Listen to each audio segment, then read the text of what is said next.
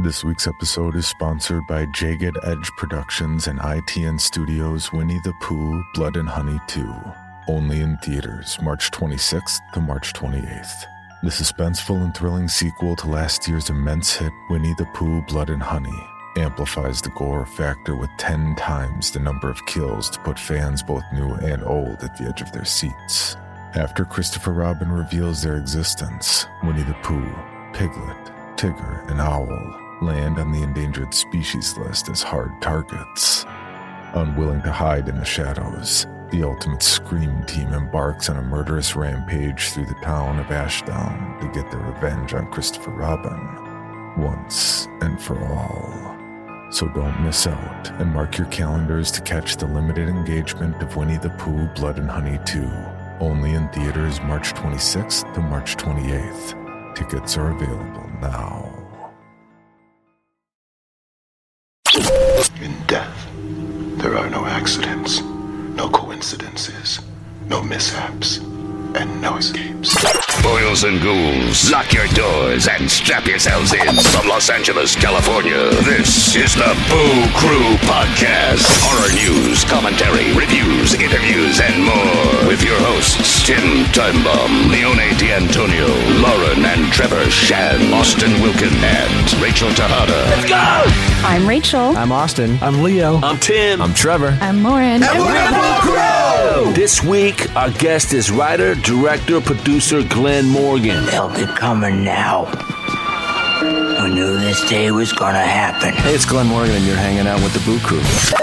Go ahead, scream. That's all we need. Another victim crawls onto the gurney for a Boo Crew autopsy. In 1961, Glen Morgan was born in Syracuse, New York. In 1979, Glen Morgan played Mr. Applegate in Olan Valley High School production of Damn Yankees. In 1985, Glen Morgan wrote the film The Boys Next Door with James Wan, starring Charlie Sheen, directed by Penelope Spears. In 1986, Glen Morgan starred in the horror classic Trick or Treat, acting alongside Gene Simmons and Ozzy Osbourne, featuring the music of Fastway, which is Dave from Flogging Molly's first band. Did you guys know that? Oh, no, I didn't know that. Fantastic singer. Wow. Very nice man. That's it. Show's over. No, we did his cruise, that crazy St. Patrick's Day cruise. Oh, nice.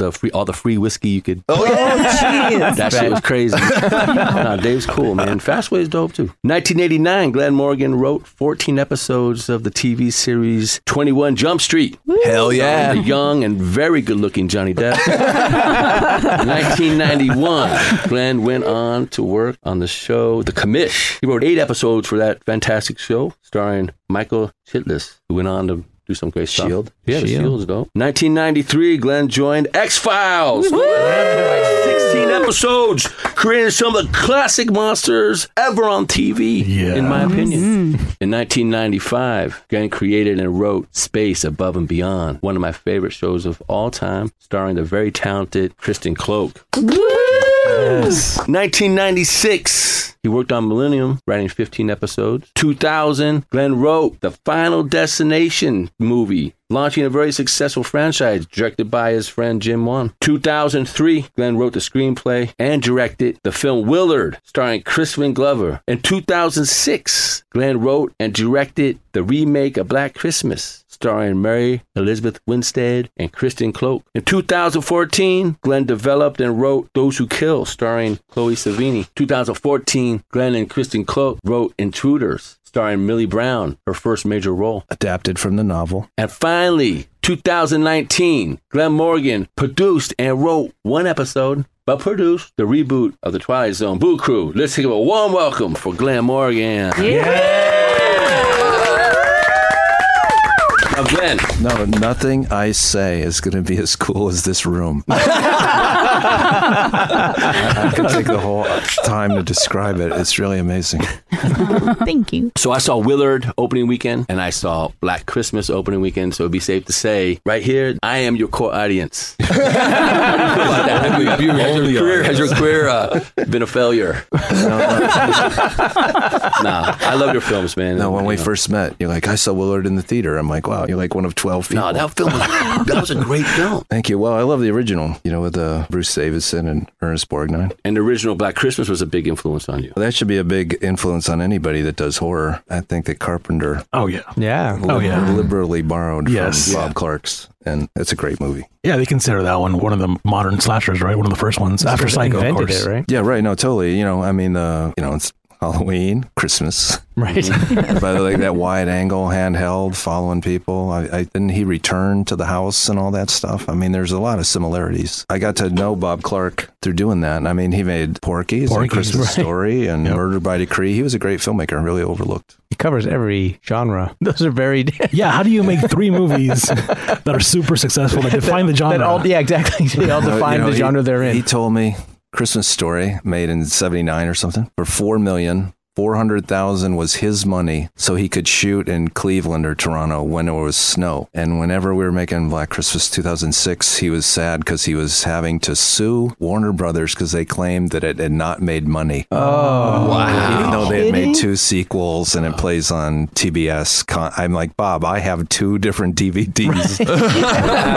That's Christmas the modern Story. Christmas classic. Once they stopped doing It's a Wonderful Life, that became the go-to Christmas movie. No, it's a great movie. Your most recent thing you've been working on is Jordan Peele's Twilight Zone. Mm-hmm. How did that come about? That was being developed by Simon Kinberg, who was nominated for Oscar for adapting The Martian, and he's shepherded the X-Men. An executive there, Audrey Chon, had just said, Jordan Peele, you're not in this business as a writer, especially if Twilight Zone's not the first thing. Basically, Twilight Zone changed television writing. Yeah. Television writing has not really been the same since that, right? Like, it was kind of a game changer. I've been saying it's true. We all did, I think, learned about, the dangers of bigotry and hubris and greed from the Twilight Zone long before Shakespeare, because we're all watching it on syndicated and everything. Rod Serling certainly, but Richard Matheson wrote, and he did Duel and I Am Legend. Yeah. I mean, he was he really influenced Stephen King. I love the Matheson Twilight Zones. And Ray Bradbury, Charles Beaumont. That was the one my brother, there was the one where they kept the devil. It was an old man. Oh, yeah. In a monastery, and then John Carradine was keeping him locked up there. And then they pull the Ankh, and then he... it's this great thing. He goes, the devil. So was there a certain aesthetic that you guys kind of kept the original vibe of the Twilight Zone? We're really trying. One thing that's tough is that these are an hour, and Twilight Zone year 4 was an hour. I think half hour would be more in line. But what we're trying to do is that everybody remembers the twists and the monsters as we should, but Serling went to genre because they were not letting him talk about social issues on regular storytelling. So he went into genre to be able to talk about bigotry and McCarthyism and stuff. And so that's what we were really trying to keep a hold of, the social issues. Do you have a favorite Twilight Zone episode from the OG Twilight Zone? I could watch Terror at 20,000 feet every day. Yes. What is that creature, by the way? It looks like a half man. I read that it's Burt Lancaster's old acrobat partner. Really? The guy that is in there, and he did a couple other famous things too. Here's the thing. It's just a gremlin. Tim and I go on about the suits, and now the notes would be, where'd the gremlin come from? Why does he want to eat electricity? What's the gremlin's inner monologue? And what's a fucking gremlin? Because they want to spin off the gremlin. If the gremlin's then popular, then they need to know. But you know what? They can own that property. And it's cool because it's not no CG. It's a dude in a fucking suit. It's a guy standing there in a little costume. He just kind of floats in. That shit kills it. Well, it's funny. Like Gremlin, that used to be the thing, right? Before everything was a thing. Right. Is that a gremlin was it? A gremlin was just like the ghost in the machine. From the Second World War. I don't know, it was British pilots started that. When they dive bomb, there'd be a mechanical failure, and they would say, there are gremlins on the wings. So that's where it kind of... Oh, interesting. All the Warner Brothers movies. That's what I was thinking, Yeah, I think that's where that originated from. Oh, so it was a new idea, 59 or whatever. Wow. But that was enough. Yeah. The gremlin was the thing. Yeah. I also like this one called Night Call that was later. That Jacques Tournier did, who did the original Cat People. And it was like this old lady was getting a phone call. Like, hello. He's like, don't call me. And then it turns out to be like her fiance who died in a car. And like he always did everything he told her. She told him to do. She says, stop calling me from the dead. He does. Wow. It's awesome. It's just Okay, I gotta watch that. I feel like I used to watch the marathon for Thanksgiving. I would get so excited when I was a kid because they had the marathon and I was like, yes.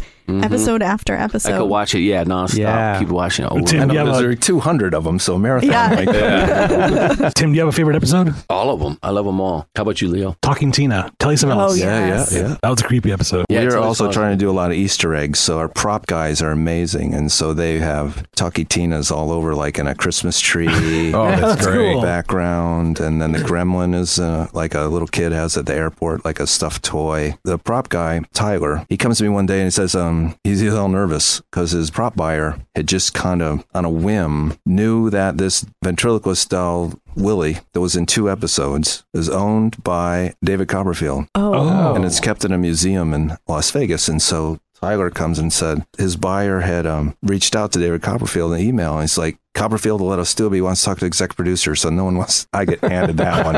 Right. And I'm out in the parking lot talking to David Copperfield, going, yeah, you can have it.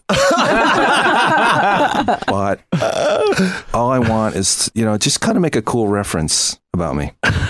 Like he said on Seth Meyers and Colbert, like they'll go like, you were Copperfielded if you disappeared or something, which is what the episode was kind of about. And I'm like, yeah, okay. So he sends it, and then I hear it's in the office. It's up in Vancouver, and it's like in November, it gets dark at 4:30, and it's rainy, and I'm like, I go down there to this prop place, just a mess of stuff. You're just living my dreams right now. Yeah, I know, right? I love it. I'm like, Tyler, show me Willie. And he goes to a big safe, pulls it out, it's in 2 pieces. The thing is like almost 100 years old because it had a 30-year life in vaudeville. Oh, wow. Before Twilight Zone had Wow. used it. Oh, that's incredible. It's like the screws and the gears inside are just so small and frail. And it's like, and then, the head was kind of reddish makeup because it films better on black and white. That doesn't sound and creepy.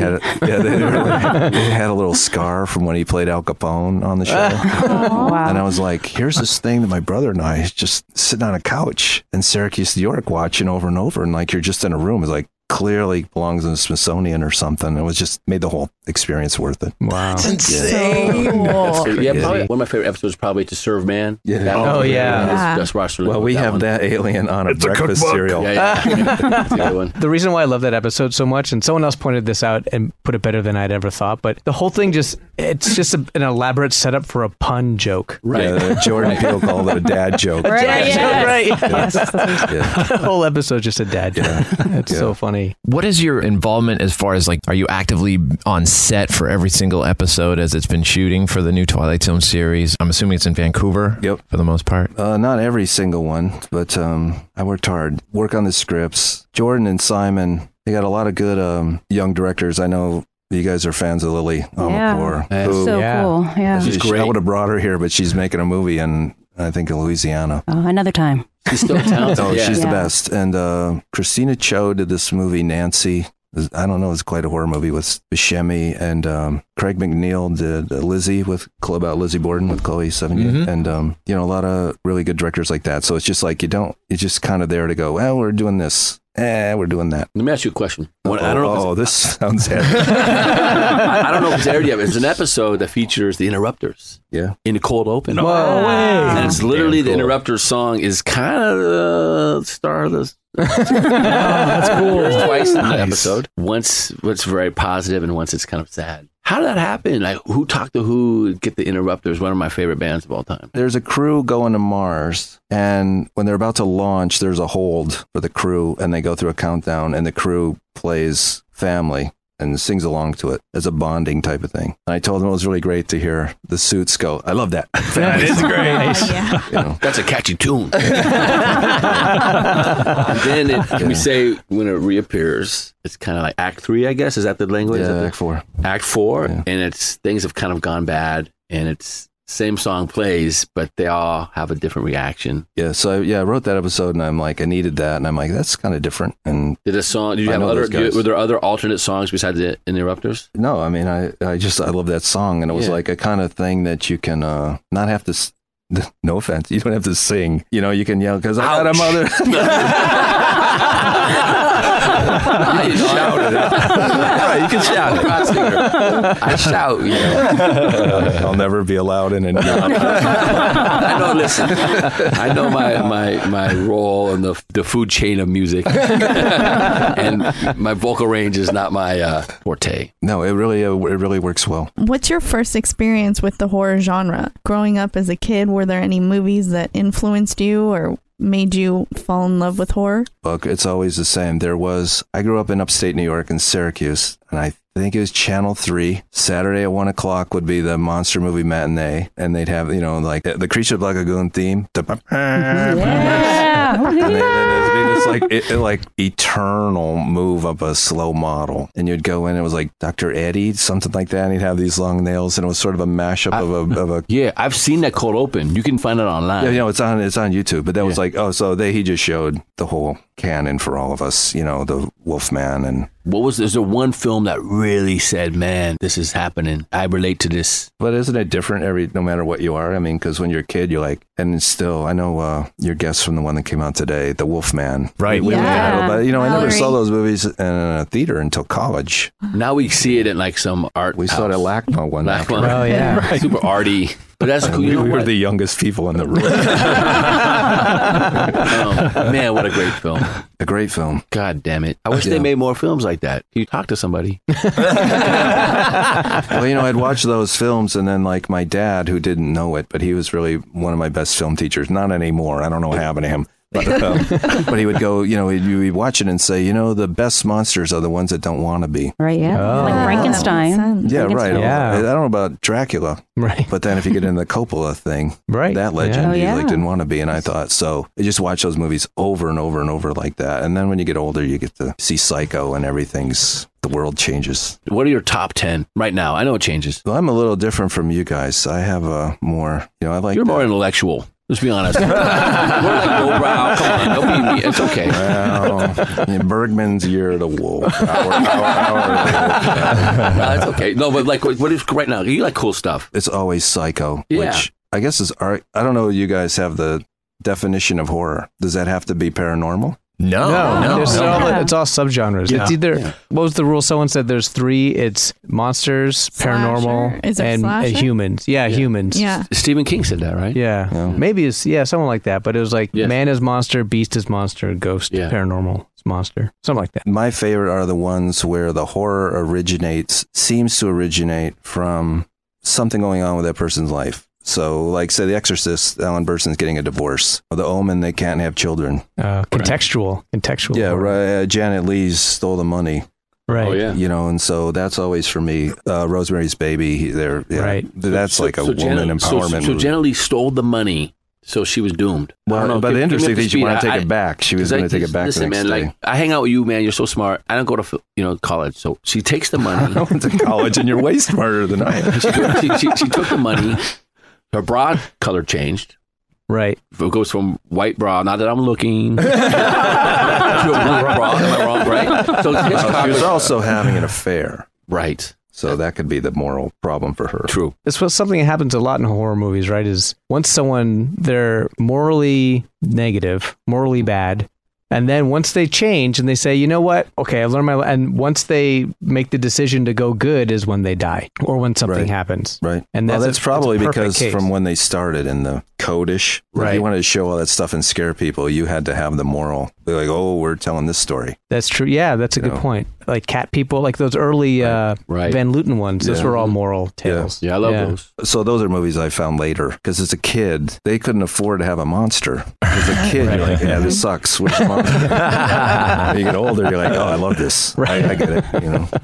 A lot of those like moral dilemma stories too would show up in early horror comic books like EC Comics, Tales from the Crypt and Creepy. They're all about the morality of these characters, right? Yeah. Were you influenced by that? Willard, that you did, has a very EC Comics look to it. Some of the frames, even the way things are shot, has that comic book look to it a little bit. Well, that's a really good novel. It was a novel first, and then they made that movie. I think it's just trying to do what I do to it. But of course, everything you've ever seen or comic book or film. I live close to where they shot that. It's right across from the Wilshire E. Bell Theater. Oh, cool. Oh, the original Willard? The original house.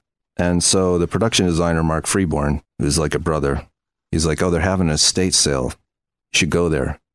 So my oldest daughter and I we're going there. And we go there, and I'm like, I'm getting something from this house, souvenir. I mean, that was like, I just loved that movie when I was a kid. And I go there, and as soon as I walk in, I'm like, oh, this is the set.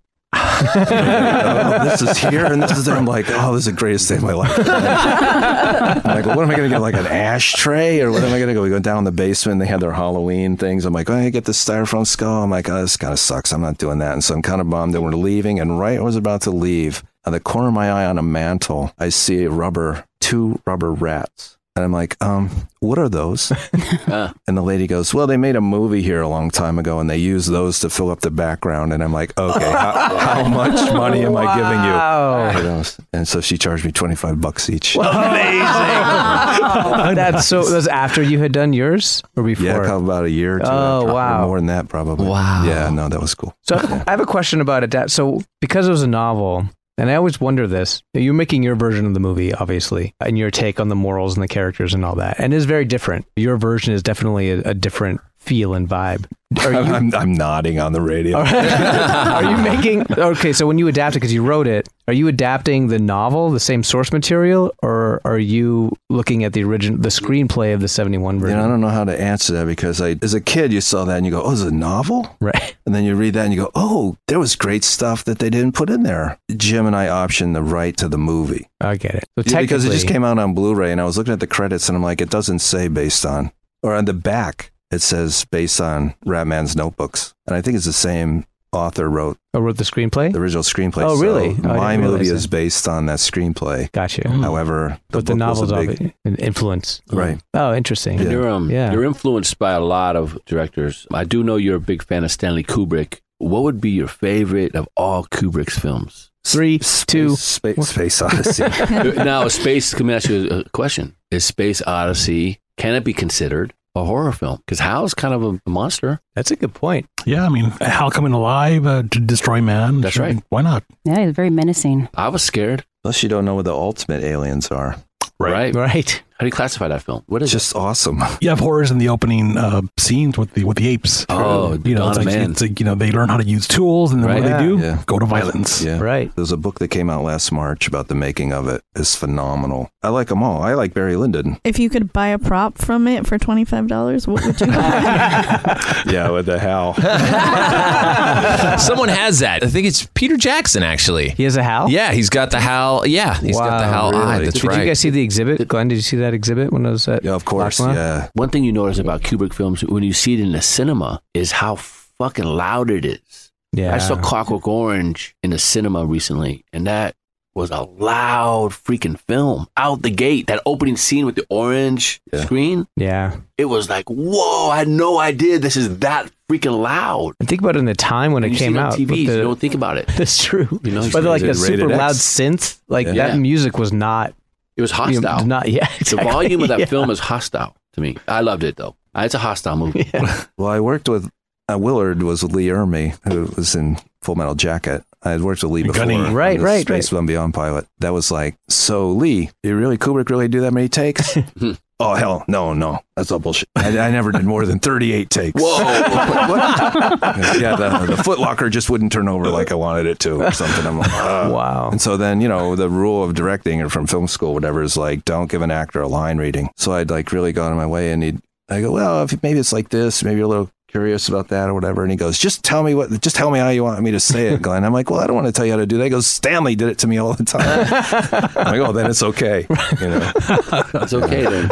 I like Eyes Wide Shut too. I like them all. Eyes Wide Shut they usually take multiple viewings to start to even come close to that one. I haven't. You still haven't got that one yet. I haven't got, yeah. Fantastic film. Tom Cruise. Yeah, Tom is great. Yeah. Okay. Your criteria. Pete Cruz. That was Pete Cruz. He's a vampire Lestat. He rocked it, Great, and so many more things. Can we talk about Final Destination? Because I really love all those movies so much. Well, thanks. How hard was it to get things to do certain things? Oh. I can't even imagine. It was like a game of dominoes, some of these death scenes, right? Well, that was like my job because I did the second unit stuff. And so I'd have a crew. And one time I remember the gag was on the third one. It was a roller coaster pipe. We had made a 10-foot section of it. And a camera on a strap, video camera on a strap has to come fall off and wrap around it. That's so right. that the roller coaster hits it and then falls off. That is so and cool. So with that crew, we had a plastic bag and everyone put in $5. And everyone bet which take would it be, because they're settling in for like 40 takes. Yeah. Jeez. And I would be the judge. Kubrick level. I would be the judge as to what one we're going to print. And so, like, we just drop the thing, whoosh, does it on the first one. No way. No way. Yeah, Did somebody choose the first one, the first thing? No, hell no. Wow. And then there's one gag where a hammer falls. Oh, the forklift. On the forklift. Yeah. That was like geez. 50. You're just sitting there going, what did I do? What punishment am I paying for here? You know, just all day long. That's all you did was like drop things on there. And you have wires sometime and stuff How like close was what was shot actually on the paper that you wrote? Or did you get on the set and you're like, you know what? Let's kind of wing it over here a little bit. Or... Well, Final Destination 3, I spent 3 days at the Home Depot on Sunset Boulevard going, okay, what could kill you here? That's wild. And how could it get to the next aisle? Yeah. How could that kill you? And then they find out that there's like chemicals they have to keep apart. Yeah. Because if they fall and mix, everyone dead. And so you start out with that. And then when you get to what, we have to build that set because no place is going to let us shoot there that way. And so then that kind of limits what you do and stuff like that. That's some brutal scenes in that one. I'm pretty sure later in my head, I'll admit that I think I stole from Omen 2. All that stuff right when the devil... Yeah. This is like a Rube Goldberg stuff. Oh, that's and right. I'm like, I was watching Omen 2 years later, and I'm like, There's subconscious. Oh, man. Influence. Nothing specific, but Yeah. check. Hey, it's Kaylee Cuoco for Priceline. Ready to go to your happy place for a happy price? Well, why didn't you say so? Just download the Priceline app right now and save up to 60% on hotels. So whether it's Cousin Kevin's Kazoo Concert in Kansas City, go Kevin, or Becky's Bachelorette Bash in Bermuda, you never have to miss a trip ever again. So download the Priceline app today. Your savings are waiting. Go to your happy place for a happy price. Go to your happy price, Priceline. Look out. Another cool thing in those movies, though, is also the misdirection that creates the tension. The different ways that you think someone's going to die and it doesn't happen, right? That's like part of the juice of those movies. Yeah, I think we didn't have anything to do with it. It was David Ellis, who's gone now, but I thought the opening of the second one on the freeway. Yes. I was going to ask that. How does it feel to change the way people feel on the freeway forever? Oh, yeah. Well, I don't see any effect in that. Still drive like creeps. But that was on Reddit, and they had a video of this week, and the guy's water skiing, and one of the handles or something, it goes off and it bounces as a triangle, and it bounces and like oddly just flips right on the guy's neck. On his head, and then he turns in the camera and gives a thumbs up, and all the comments were like, the next part of Final Destination. Right, seriously. That I'm proud of. How did the Final Destination, I had heard that it originally started as an X-Files episode idea. Is that not that I know of. These guys at New Line came to Jim and I. They had a 12-page treatment that I'd never made past page 4 because death was like a Ingmar Bergman. He had the hood and the sickle. Right. Yeah. I'm like, I'm not doing this. And then the agents go, no, you're going there. You're going to meet with him. And so we go there, and I said, the only way we'd do this is if you never see death. It's just a force. And they're like, yeah. I was shocked. Every time at Halloween and I see the Scream mask, I'm like, man, New Line blew it because there's no monster to buy. Right.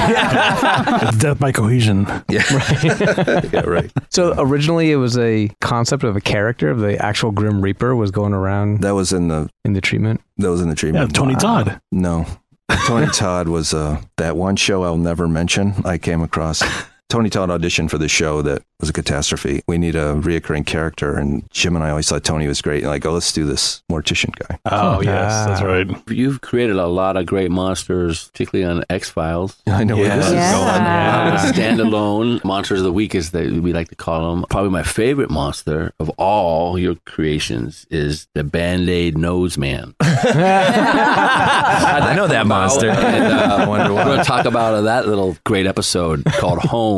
That was, again. Home is a great episode also. Very creepy. Yeah. Oh, yeah. My wife, Kristen, and I think during Willard, we were going to a hockey playoff, and Vancouver, the arena's downtown, so we're going down this street, and there's just hundreds of people, thousands of people going south to the game, and there was a homeless man in the street. He had to be like 6'3" or 4". He had a long trench coat, and he just had a 1,000-yard stare, and he had a Band-Aid under his nose, attached from one nostril to the other. And there was we still debate what was seeping. Oh, God. Oh, my gosh. That was his brains. I'm like, no, it doesn't work that way. That was just terrifying. And so Kristen and I would call him the Band-Aid Nose Man. We would tell everybody, I saw this guy, he's the Band-Aid Nose Man. It was like, right came from the portal of hell. And then everybody, yeah. And then we went to see Jim Rose Circus at a club with my friend Julie. And then we opened up the door and he was standing there again. Grabs my arm. And I'm like, if I ever had a X-Files over.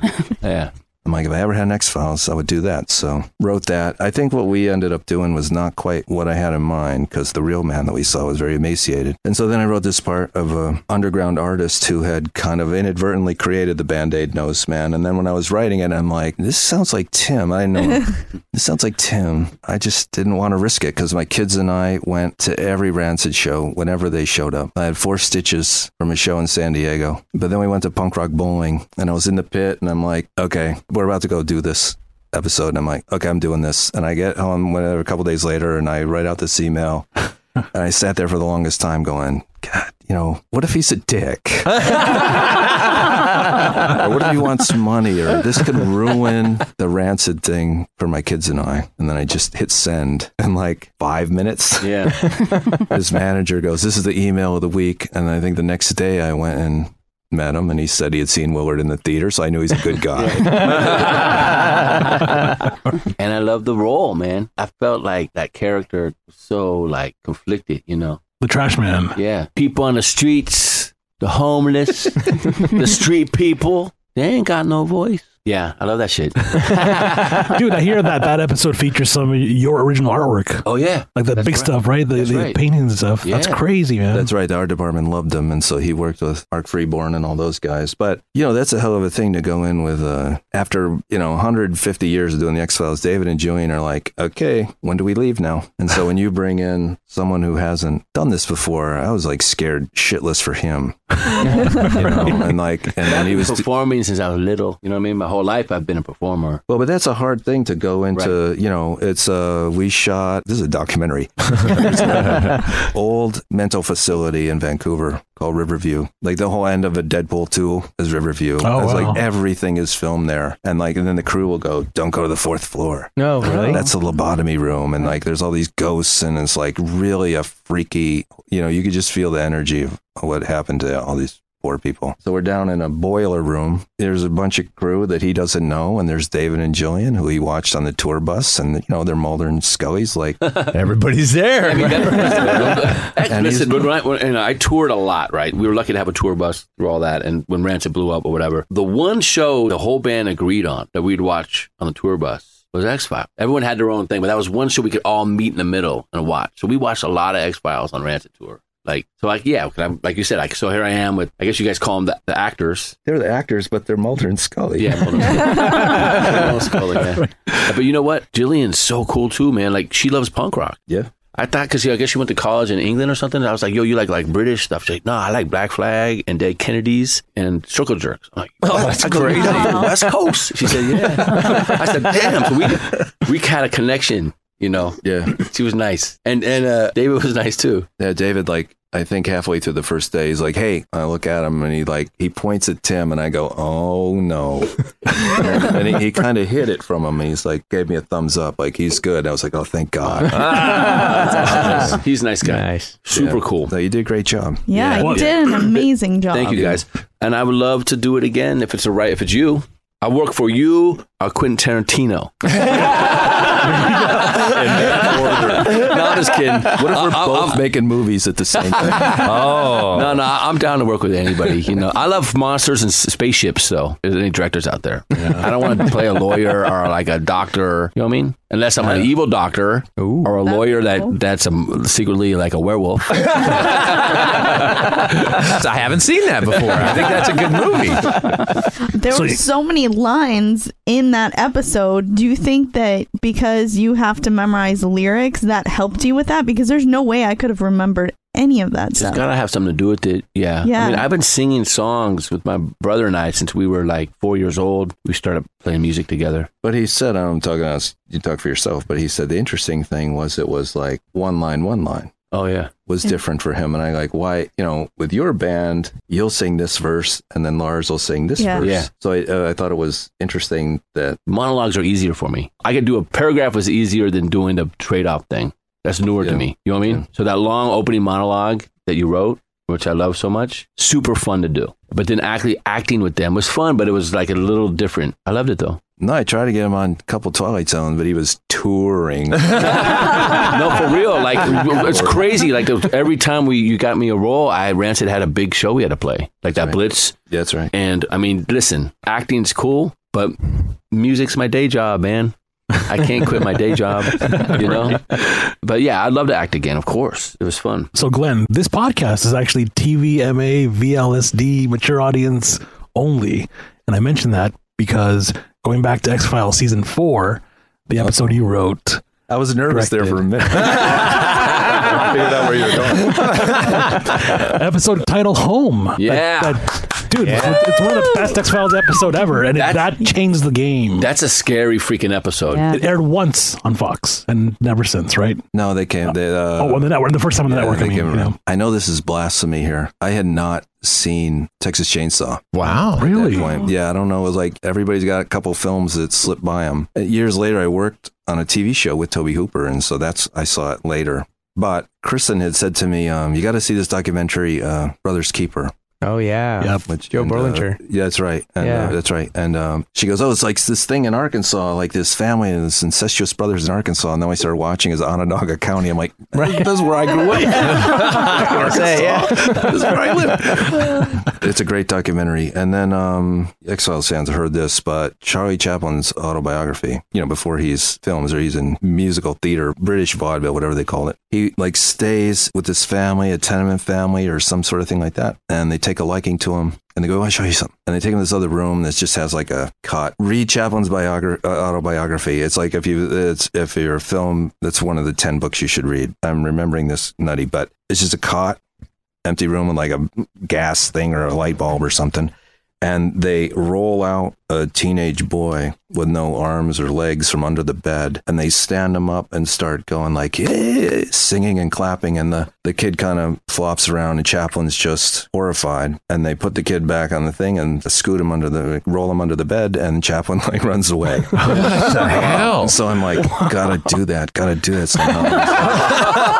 Get this on television. Right. And they're thinking, Mama Peacock. We're working out the story, and it was Jim Wong that goes, the mother's under the bed, and I'm like, you just see Freud and Joseph Campbell going, yes. Yes.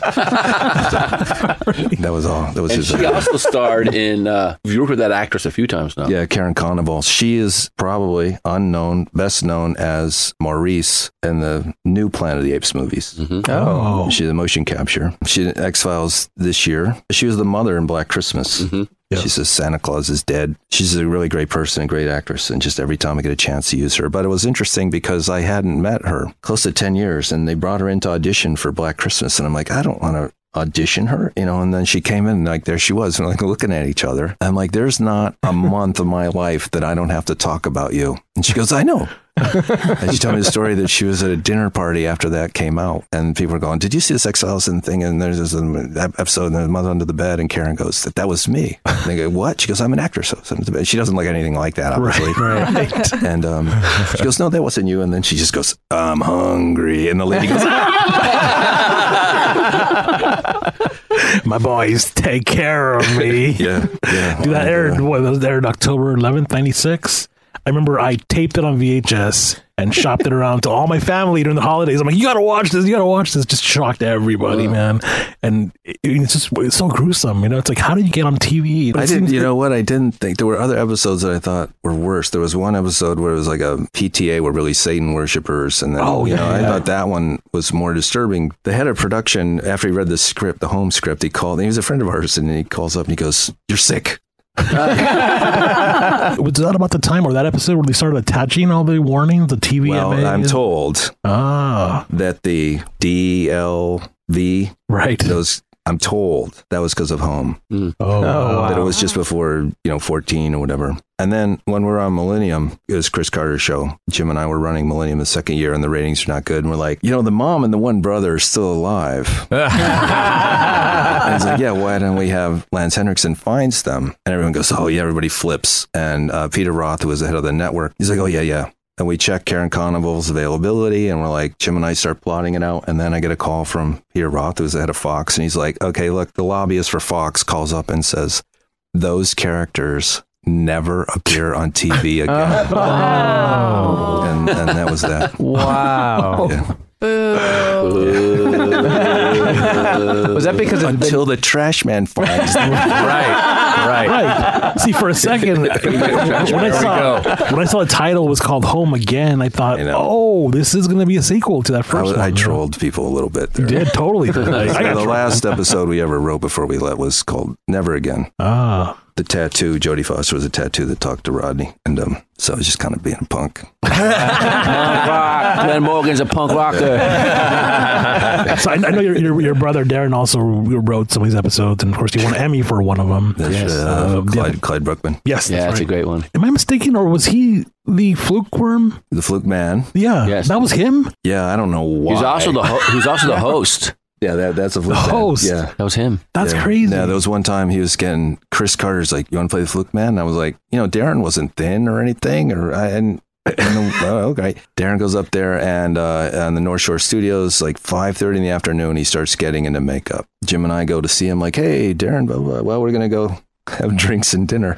We come back at midnight and I go to his trailer. He had just finished with him and he's lying on a cot. It just smelled like glue. It was just glue. And they had no slot for him to go to the bathroom. Oh, no. Yeah. But he also was in an episode, Small Potatoes. Vince Gilligan wrote the part for him. Oh, wow. Yeah. Because he was so good as a fluke man. Darren is just great. He's your little brother. Do you guys compete in kind of a fun way? I gave up a long time. Back in New York, I played baseball. I make the All-Star team. Like, hey, pretty good. And then Darren came in. He was like the Lou Gehrig. I'm like, okay. And then he moved to San Diego, and I got into theater. I'm like, okay, I'll do this. He'll do that. And then he got into theater, and he was like, brought down the house. We went to Loyola Film School. He had a 3-picture deal with TriStar before he ever got out of. Wow. So I give up. And he won an Emmy, right? You won it, yeah. Oh, jeez. But he wasn't in Trick or Treat. That's right. You know what? Can I say something about Trick or Treat? You kill it in Trick or Treat, man. The 1986 Trick or Treat. Yes. 1986, Glen Morgan, and 1986, you have chops as an actor. For sure. Was that the first acting job you did, or were you doing? Yeah, Joel and Michael, who sort of gave us our start, sort of, and then they had a deal with Dino De Laurentiis, and so they wrote this movie, and they gave Jim and I, can you polish the script up? So it was all our friends making it, and they were about to go off, and the part was going to be played by the guy that was the brother in E.T. He dropped out or something. I had acted in the other guy's student films, and because everybody does that. So Dave Witz, who now is a line producer or whatever on Dunkirk and everything, he's been around, and he said, oh, you should get Glenn. And so then I went in to read for Charlie Martin Smith, probably because they needed somebody at the last minute that I got the part. That was great. That's so cool. Yeah, I was telling Charlie Martin Smith, Terry the Toad in American Graffiti. Mm-hmm. He was the accountant in The Untouchables. He screen tested for Luke Skywalker because, they'd all been American Graffiti. Oh. And I just learned so much from him. And then he told me when he was making The Untouchables, he told me this. He says he's having a screening of Trick or Treat for the cast and crew of Untouchables. And he says, I sit next to Sean Connery, Glenn. And, Trick or Treat's not a kind of movie Sean Connery sees very much. And he says, I swear that, you were going down the hall, he'd go, Roger, don't open that door. So he goes, you're Sean Connery's favorite actor. Thank you. For advice for people who are writers, how do you get a script noticed in Hollywood? Is being good enough? Probably no. Cynically, no. You just got to hang in there. You got to keep doing it. You got to, I think it's Stephen King, or the one I hear is Dr. Seuss said, the important thing is to get your ass in the chair every day. You don't even have to do anything. It's just that you have to make the intent to do it. You got to get in that habit of writing every day. It's just a great, incredible deal of of luck. I mean, all those people I was just talking about. When I got out of film school, my friend Patty, Patricia Witcher, who now produces the Thor movies and stuff like that, she got me a job. All of us, she was working at Sandy Howard, who was low budget, Angel, hooker by honor student by day, movies, all that stuff. Movie. And she's like got us all jobs because we're cheap. And it's like I was answering the phone. I'm answering the phone. It's like, Glenn, if you can't get this down by noon, you're fired. And I was. Oh, no. So then you just start, I was a runner. I cut foreign trailers for him. And then he had a bunch of scripts and I read he had The Boys Next Door that Sandy had written. And you just go, I have a way of doing this. He's like, yeah, go ahead. So you don't pick up that. It's total luck. And so you just have to keep going until that luck breaks your way, you know. And but you have to keep in order. You can't just sit around. Luck's not going to come to you. Right. You know. You also talk about like you have your own place to go. You need a place to go. Like you have a place you write, like in your garage, right? Nowhere near as good as this room. I want to write in this. I think my writing it's available. No, but you have a place where you can kind of get away, right? And kind of like check out, unplug, and just kind of focus. That's important, right? So, but we have a garage and we have an attic, which is haunted, unfinished. Yeah, maybe unfinished. It reminds me of my grandparents back in Rochester. And when I had a cat, I'd go up there, and it was like Willard. I got that line. I smell mice. It was like I'd go up the stairs and like, oh no, and then there'd be dead rats up there. No. And Kristen's always like, we should fix this up. I'm like, no. Right. That's Stephen King too. Everybody he talks about that, find right? Their spot. It's good to find a spot where you can just kind of like shut everything out and just write. It's almost like a muscle memory. Is that once you sit in that chair and you have your coffee or whatever your thing is, and you go right there. It doesn't take you 2 hours to sink into it. With horror having so many subgenres, do you think that that's one of the easier ones to write for? One, just for filmmakers, is so much more fun. You can do flashbacks. You just play with the form all over the place. One thing I like about horror is it's the one thing that's always like a little ahead of the rest of the world. I mean, we're going back to Serling, so Invasion of the Body Snatchers can talk about McCarthyism, or Godzilla can talk about the horrors of nuclear war, right. And, all that Rosemary's Baby, and could foresee the Nixon administration. Right. That was always fascinated me that the X-Files was so big kind of in the Clinton years. And I'm like, is that a reaction to Reagan Bush, or is that foreseeing what's happening 9/11? But so the genre can always like talk about what's going on to all of us in a way that's couched on the way that John Ford could talk about the Depression doing a Western. Same thing with film noir too. I know you love film noir. Film noir would sneak a lot of things in, or they'd try different techniques without any big studios watching them and stuff like that. But all that noir comes a lot from German horror, lights and shadows. And do you have any favorite noir movies? Psycho is a noir movie. Yeah, it's true. I think that's like everything. I was on Bionic Woman. Oh, yeah. Awesome. For a minute, thank God. Oh, it was a nightmare. But it was on the Universal lot. And we were on the Lancashire side. Barham side. The suits were on the Lancashire side. So when you had to go talk to them, you had to take a golf cart through there. So my brother was on that show too. So we'd get in the golf cart and I would go there and I'd go, oh, that is where Lawrence Talbot bought the cane. And then I'd go home and check it out. I'm like, okay. And so then he knew, like, that's the Black Pussy Cafe from the bank tick. We weren't working.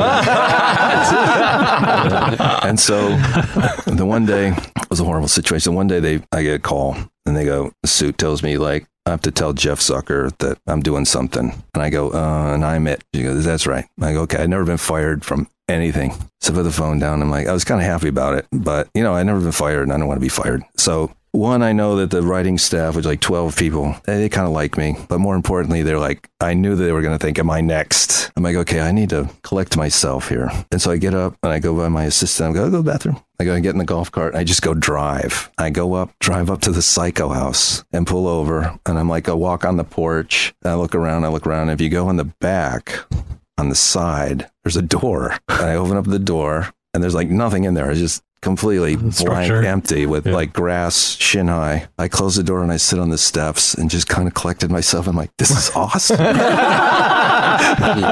like your happy place, huh? It was so great. It was worth getting fired. And then I go, okay, well, then it's also why Psycho means so much to me as well. Wow, that's awesome. 2 questions. Is Twilight Zone going to do a second season? And if so, are you going to be involved? And is X-Files coming back? First question. X-Files not coming back. It's not coming back? No. And I don't know about the other 2.